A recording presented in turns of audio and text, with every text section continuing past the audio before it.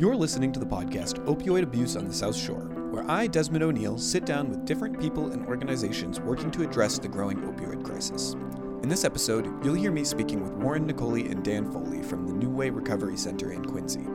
We discuss what happens at a New Way, the causes and effects of addiction, and the increasing lethality of opioid products.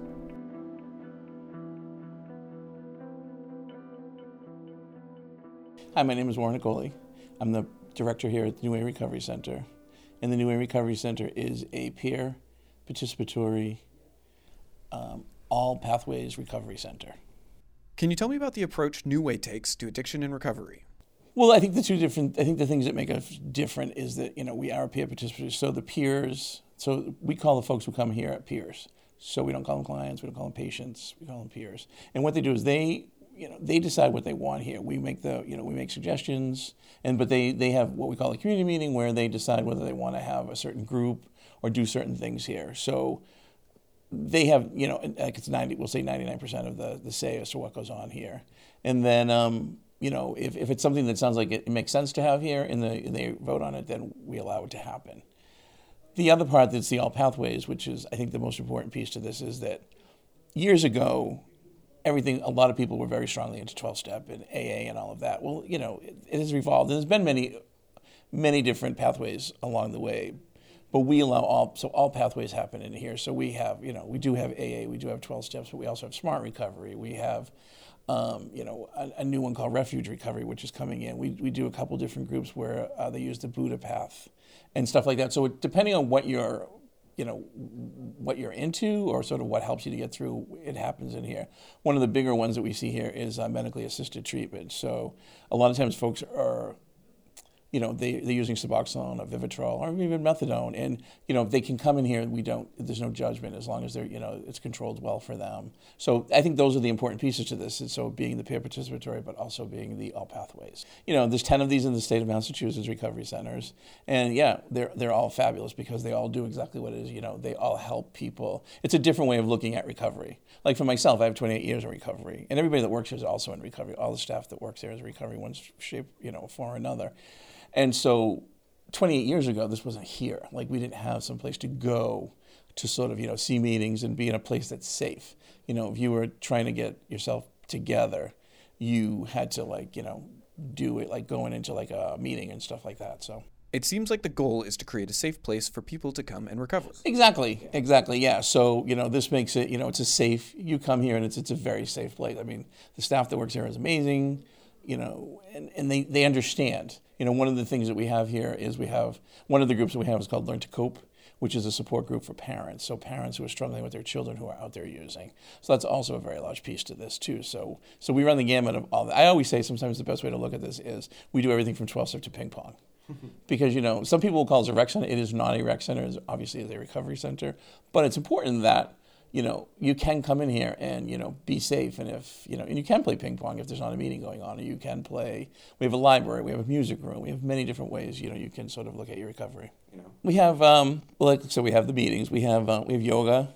We have a gardening club. Which this time of year we don't have it because it's now December. But we have a garden up in the parking lot where we grew a lot of vegetables, and we had a bunch of flowers out front. We had a huge sunflower garden, which really draws a lot of people in. So all of those different things. So we have that, and we offer some cooking classes to sort of help folks with that. There's a big group here. It's called Creative Minds, where they do all kinds of different things. They from painting rocks to making centerpieces for parties that we have here. They learn different things. They were also part of that whole gardening thing. But again, it's sort of the yoga piece to that, and then meditation is really important to that. And, so all of those different things. What is a recovery coach?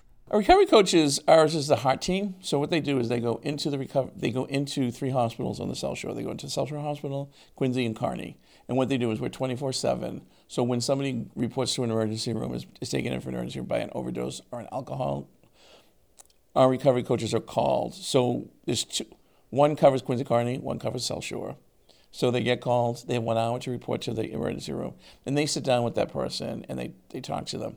And what makes it special, what I think makes it very special, is that they've been there. They've been in that bed. And that's what they can say to the person. Listen, I've been there. Because a lot of times the nurses and the doctors, I mean, they do a great job and, they do an amazing job, but a lot of times they've not been there, so they don't sort of understand that. So when the coach comes in, the coach can say, hey, I've been in that bed with you, and so I understand. And they're able to work with them on that. And what they do is they say to them, what is it you want? Where are we going with this? Where can we help you?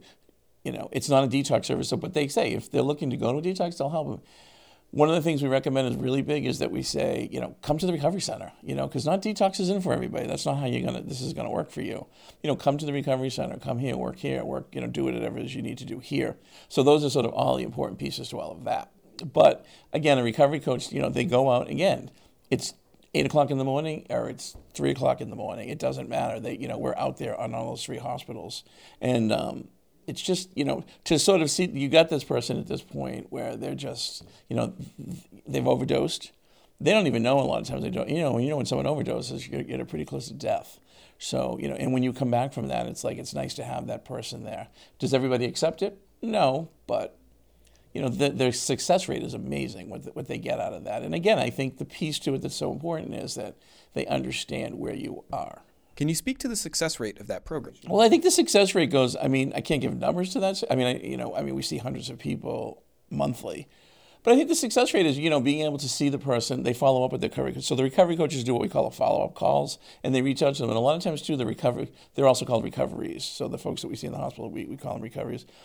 So the recoveries will sometimes reach back out to the coaches. The coaches try to get, their cell phone number. The coaches all have cell phone numbers, and they give that number out to each recovery.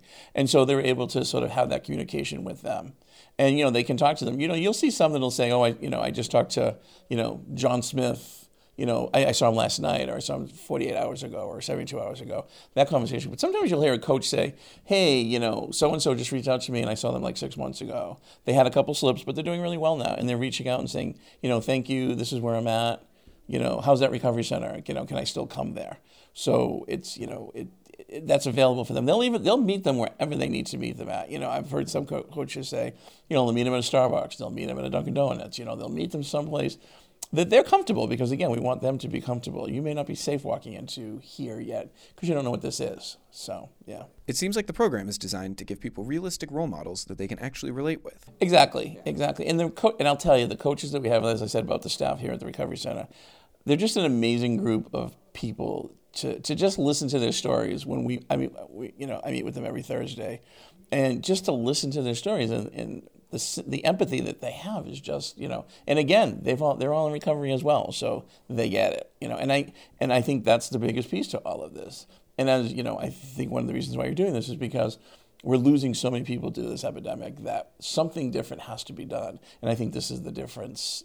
There's many of these going on in the state of Massachusetts, but ours is, I think by far the best. But of course, I'm going to say that, yeah. So you said there's 5 other New Wave recovery centers? No, there's 5 other recovery coach programs. Oh, okay. Yeah, okay, cool. yeah, recovery coach programs. Okay. North Shore, South Shore, like Brockton. I know Brockton has their own and stuff like that. So yeah. What impacts does addiction have on the life of an addicted person? Today, I think it's you hear a lot about fentanyl and you hear all about that. It's just. It's too hard. It's hard to survive it sometimes because, you get a lot of, sometimes one of the things they say, and is that you'll get somebody who'll just come out of jail, or you'll see a new mom who became pregnant, stopped using during the pregnancy, but they go back out. And what happens is the drug is so strong now that they end up dying from that. And that's the issue that we're seeing so much, is that the death rate today is it's astronomical. It's really scary, the amount of people that we're losing. Like somebody said earlier, one of the things is we're losing an entire generation. And I think it has to do with the fact that, the drug is cut very differently than it has ever been cut before. And a lot of times, too, I don't even believe that people are really even shooting heroin anymore. I think they're just shooting, straight fentanyl. Do I have anything to back that up with? I don't. But, just the stories that we hear and, how people come in here and tell us, I call them the war stories. But, when they talk about it, it's like, that's what we're seeing is that, and I hate saying it like this, and you do it this way you want, but like the heroin from 28 years ago when I used is very different than what you're seeing today. Like, people just are not surviving. They're going, first time users are dying, the first time they ever did it. you lose your family, you lose everything. You end up, living on the streets. You end up, a lot of people talk about methadone mile down by Boston City Hospital. You see that every day, and you see it here in the city of Quincy, right? Where we are currently, and it's everything. You lose your self-respect, you lose your dignity. You lose everything. Drugs will eventually take it all from you. It'll start from taking your family to your friends, to your wife, to your children, to eventually it'll just take your dignity. You will do whatever you need to do to continue getting high unless you're really willing and able to stop. And to stop, I'll tell you firsthand, it's not easy. You got to want it. One of my favorite sayings is, when I work with somebody, I always have to say to myself, who wants this more, me or you? Because if it's me, then, how can we make it you? So that's one of the things that we really have to do with that. So, but you will literally, at one point in your life, you will lose everything. And again, that saying is, and I tell everyone that works here, when they're, they'll come into my office and say, I'm really struggling with so, and I'll say, ask yourself this following question: who wants this more, me or you? You'll hear me say that many times in here a week. I just have to say it in my head a lot of times too, like, who wants this? Yeah. And it works for me because, I can't want this anymore. I can't want this harder than you want this. Right. So, because you'll have somebody who will literally have lost everything: their children, their family, their husbands, their wives, whatever, and they're still like, the drug is more powerful than that. Yeah. They're sad and they're hurt, and it's unfortunate that it's happening, and they are aware of that. But the drug is way more powerful than that. Do you see stigma playing a role in all of this? We do see that, and my answer to that always with folks is, look in your family or look in your group of friends. I can guarantee you there's somebody in there that is struggling. It may be very small and maybe very, at the very beginning, but there is somebody in there. And, again, it's not in my own backyard type thing, but it's in your backyard. So, you just have to, and people get, I know, you hear it all the time. Why do we keep spending all this money to continue to do this? Because it could be your son or your daughter or your grandchild or your whatever, your parent. It could be anybody, there's no right or wrong answer to it. And yes, it is difficult, and I understand, and I understand them too, to a certain degree. But again, you don't know how this is going to hit you. You don't. How have you seen the opioid problem change over the last 5 or 10 years?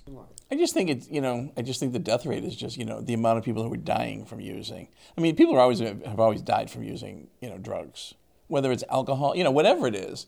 People have always, but now it just seems, it's the numbers that you hear are just, they continue. As I said earlier, and I don't keep this or not, but I came from the world, I worked in the world of HIV for many, many years, and I worked when we were losing people a lot. This is what this reminds me of. This is what it reminds me, is that the people are dying that quickly, and that you're hearing about it constantly. We'll hear about it here in the center, and you'll hear, so-and-so passed away, and, I hate to say it, but sometimes you're like, oh, okay. What are you going to do about that? Our coaches see it when our coaches are in the emergency room. They'll come back and they'll, have seen, I was called to the hospital, but by the time I got there, the person had passed away. What changes have you seen since the introduction of Narcan? Well, it's the city of Quincy, where we're located, is, city of Quincy, one of the first with the Narcan is it's a great thing. Thank God for it. And, we have it here, and, we're able to distribute it, and our coaches distribute it, where needed. But, and Narcan has been a huge lifesaver. It has saved many a person's life, And the city of Quincy was one of the first, and, they've been great with it and stuff. But, we keep it. It's in every office in this building. You will see it. What are some of the biggest challenges in working to address the opioid crisis? It's a tough question to answer. A challenge would be, just, getting the people here. How do you get the person to come here and to know what they need, or and be able to do the work that we want to be able to do with them. It's, that's a challenge to we run many different groups and we do different things and we try to change it up. And one of the things we're talking about now is sort of changing it up for the new year. And, what can you do to get people in here? So like I said earlier, I talked about refuge recovery. It seems to be the new hot item, in the world of recovery. So we're bringing that in here. So, you kind of do stuff like that. And of course, one of the big things that I have always said is money. You know, I mean, Massachusetts is amazing. Massachusetts is in the lead for all of this. And, you know, the money's out there and we do well, but, you know, in my world, you know, there's never enough money. You know, give us more money, we'll figure out something to do with it. You know, but again, we're very lucky in this state because, you know, the governor is, you know, he's amazing. You know, he's backing this up 100%. And, you know, he's even come out here and visited us and, you know, which was a really great thing. And, you know, it makes you feel like, you know, you're doing the right thing and it's good to know that you have that support. But I think just trying to get people in here, and how do you do that? You know, we work on it on a daily basis. Again, the staff that's here, you know, what are we going to do that's different? And I think one of the things that I know I'm very interested in is working with folks who have been in recovery for a while, or also folks who are older coming new into recovery. Like, is there a place for them to go? And that's one of the things I'm trying to work on for here. What can someone who is struggling with addiction do to seek help? Just reach out to somebody. You know, I mean, they say you can go to your local police stations. You can do that. You know, talk to somebody that cares about you. You know, tell people you need help. Go to your local. You know, if you come here. You know, you got to reach out to somebody. Don't do the. You know, you don't have to do this alone. You don't have to do this alone. You know, reach out to somebody. You know, a friend, a family member. You know, you got to get yourself safe. You know, you got to get yourself safe. So. What information do people need to know about opioids and substance abuse? It's everywhere. You know, it's somewhere in your family. It's probably there. So just don't judge it. You know, don't judge it. Try to help it.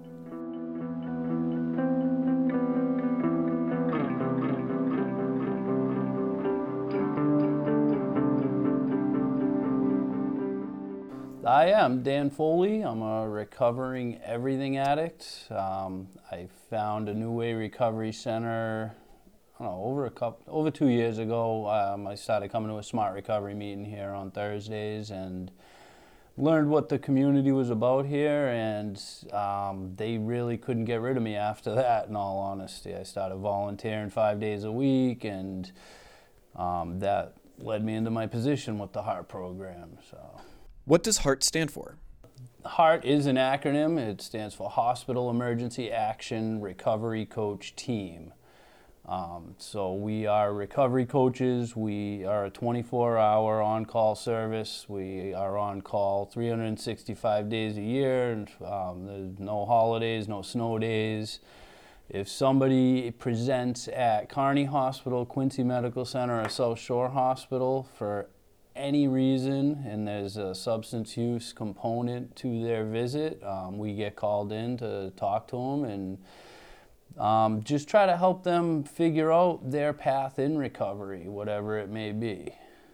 Every coach is in recovery themselves. It's what everybody's path is sometimes greatly different. Sometimes we have similar paths, but everybody has a path in recovery. That's really cool.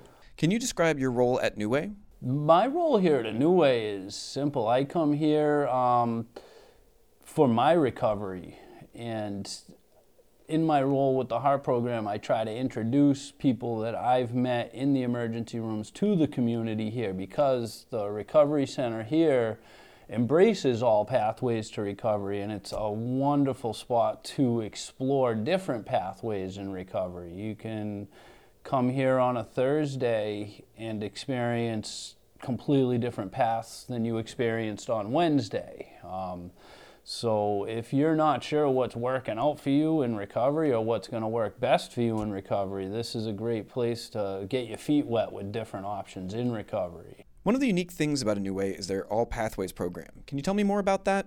Absolutely. I tell people all the time, here, look at our monthly calendar. There's something on here for everyone, and if not, that's on you. Because let's talk about it. What should be on there? That's how all those activities and groups got on the calendar.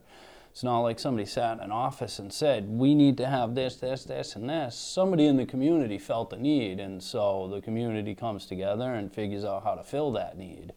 So it is a really peer-led model here, and that's, you know, the basis for the HEART program. It's peer-to-peer. You know, I am not better than anybody that I meet in the hospital. We see eye to eye. It's their recovery, not mine. So I never go in and tell them what they need to do. Talk to them, get to know them a little, make a connection with them, and then figure out with them what their needs are. And by the end of the time I'm meeting with them, they actually have come up with their own plan that they're at the complete control of. And so empowering somebody instead of making somebody feel like they're powerless by saying, you need to do this, is where I see a big shift in people. And that's what the Recovery Center does too. You know, it's peer-led. So you come in here off the street and you have just as much say as anybody that's been here for 2 years, or everybody's just as important as the next. So, you know, to have everything kind of encompassed in one spot makes it a safer place to try things out. Because, okay, I go to, say, the Big Book meeting on Wednesday night, I can then sit down and talk with somebody here, like, I don't know if I like that, and talk it out with somebody in a safe spot and somebody who's like-minded. The end game is the same. We all want to better ourselves. And so, yeah, being able to explore those options, I know for me personally in my recovery, was a game changer. I thought there was only one way to go about recovery, and that was the way that the state of Massachusetts told me I had to go about recovery. And that path did not prove to be fruitful for me in my recovery. So learning that there was options for recovery changed the game for me. And what was your life like before you came to A New Way, and how has it changed since? Before I came here, or before the Recovery Center entered my life, however you want to look at it, I have been a lifelong drug user, alcohol user, literally since childhood. Never had sober time put together consciously. There might have been a few days here and there because I hadn't made it into general population yet, or whatever the case. I never wanted recovery, but the last 10, 15 years I was just running hard, using opiates and heroin more the last 10 years. And I knew I didn't like the person that I was becoming and the things I had to do to maintain my habit. I knew I needed to make a change, but I didn't know how to do it. You had mentioned coping mechanisms. I wasn't equipped to cope with anything in life, and I do strongly believe that drug use or substance use in general is a maladapted coping mechanism for which we face negative consequences. I didn't get into recovery because I didn't like the feeling that drugs and alcohol give me. They feel great. I got into recovery because the negative consequences outweighed the good feelings, and I think that's one thing most people in recovery have in common. So I found the Recovery Center by coming to a Smart Recovery meeting that I found on a meeting list. The way in which I was introduced into Smart Recovery was I was placed in a locked psychiatric facility after a relapse. I went to detox, got out, and pretty much overdosed. My urine came back clean because at the time in which this happened, the hospital I was brought to did not test for fentanyl. So they couldn't Section 35 me based on the clean urinalysis. So they Section 12'd me, saying that I was suicidal and that the overdose was deliberate.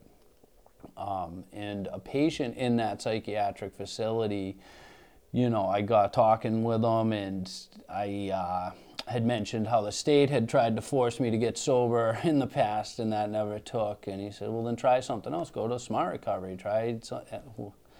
I'd never heard of any other options. So he explained to me what it was, and I'll never forget looking down at shower shoes inside a locked facility at the age of 37 and saying to myself, like, Dan, your way clearly isn't working. You need to do something else. You've been looking at shower shoes since you were 17. Like, shit or get off the pot, basically. So when I got out of the Westwood Lodge, I went right to the Faulkner Hospital. I enrolled in their IOP program, but I also went to their Smart Recovery meeting that is there on Tuesday nights, and realized like there are other options that might benefit me more than the standard 12-step model, which I am not knocking the 12-step model. It saves millions of lives every year. However, it is not the solution. There is no the solution. I have a really good idea of what's working for me today, but that doesn't mean it's going to work for everybody, and that's why it's important to have places like this where you can explore all the different pathways. So when I found this place off the Smart Recovery meeting list and learned what it was all about, I spent as much time here as I possibly could so I could learn as much as I can about the different pathways. And I'm kind of a recovery mutt. I just take what's for me from every path that I can, and I'm not greedy. I leave the rest for someone else who might need that piece more.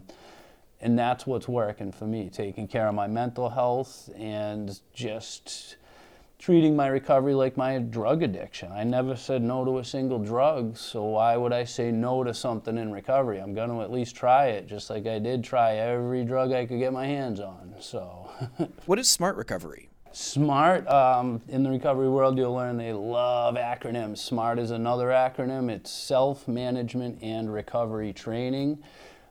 It is based on the latest science of what they refer to as the addictive mind, but it is in fact for any maladapted behavior for which you face negative consequences, in that it also pertains to eating disorders, cutting oneself, anything that interferes with the dopamine reward system of the brain. But it utilizes tools based on cognitive behavioral therapy and rational emotive behavioral therapy. It's a more scientific approach than spiritualistic approach. However, it does not contradict anything in the 12 steps. A lot of people actually do both. It's just adding more tools for your toolbox. So it is a mutual support meeting. It's more of an open discussion meeting where a lot of times Smart Recovery has its own tools to help you learn how to cope with things. And the facilitator might, listen to somebody and what they're dealing with and say, oh, well, a cost-benefit analysis would really help you to work through this. Why don't we do that as a group if you're comfortable? So there is a trained facilitator facilitating the group, but the group kind of dictates how the meeting goes. Can you tell me more about cognitive behavioral therapy?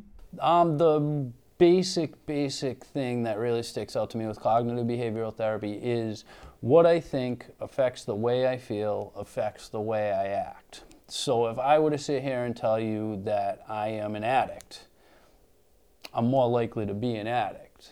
However, if I tell you that I'm recovering, I'm more likely to be recovering.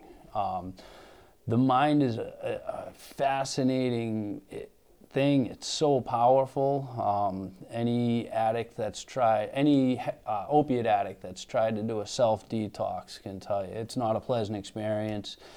You end up spending a lot of time on the toilet. And I personally can remember being on day 2 of a self-kick, sitting on that toilet thinking to myself, why am I doing this? I have money, I'm just gonna call the dude. And picking up the phone and calling him, setting up the place to meet.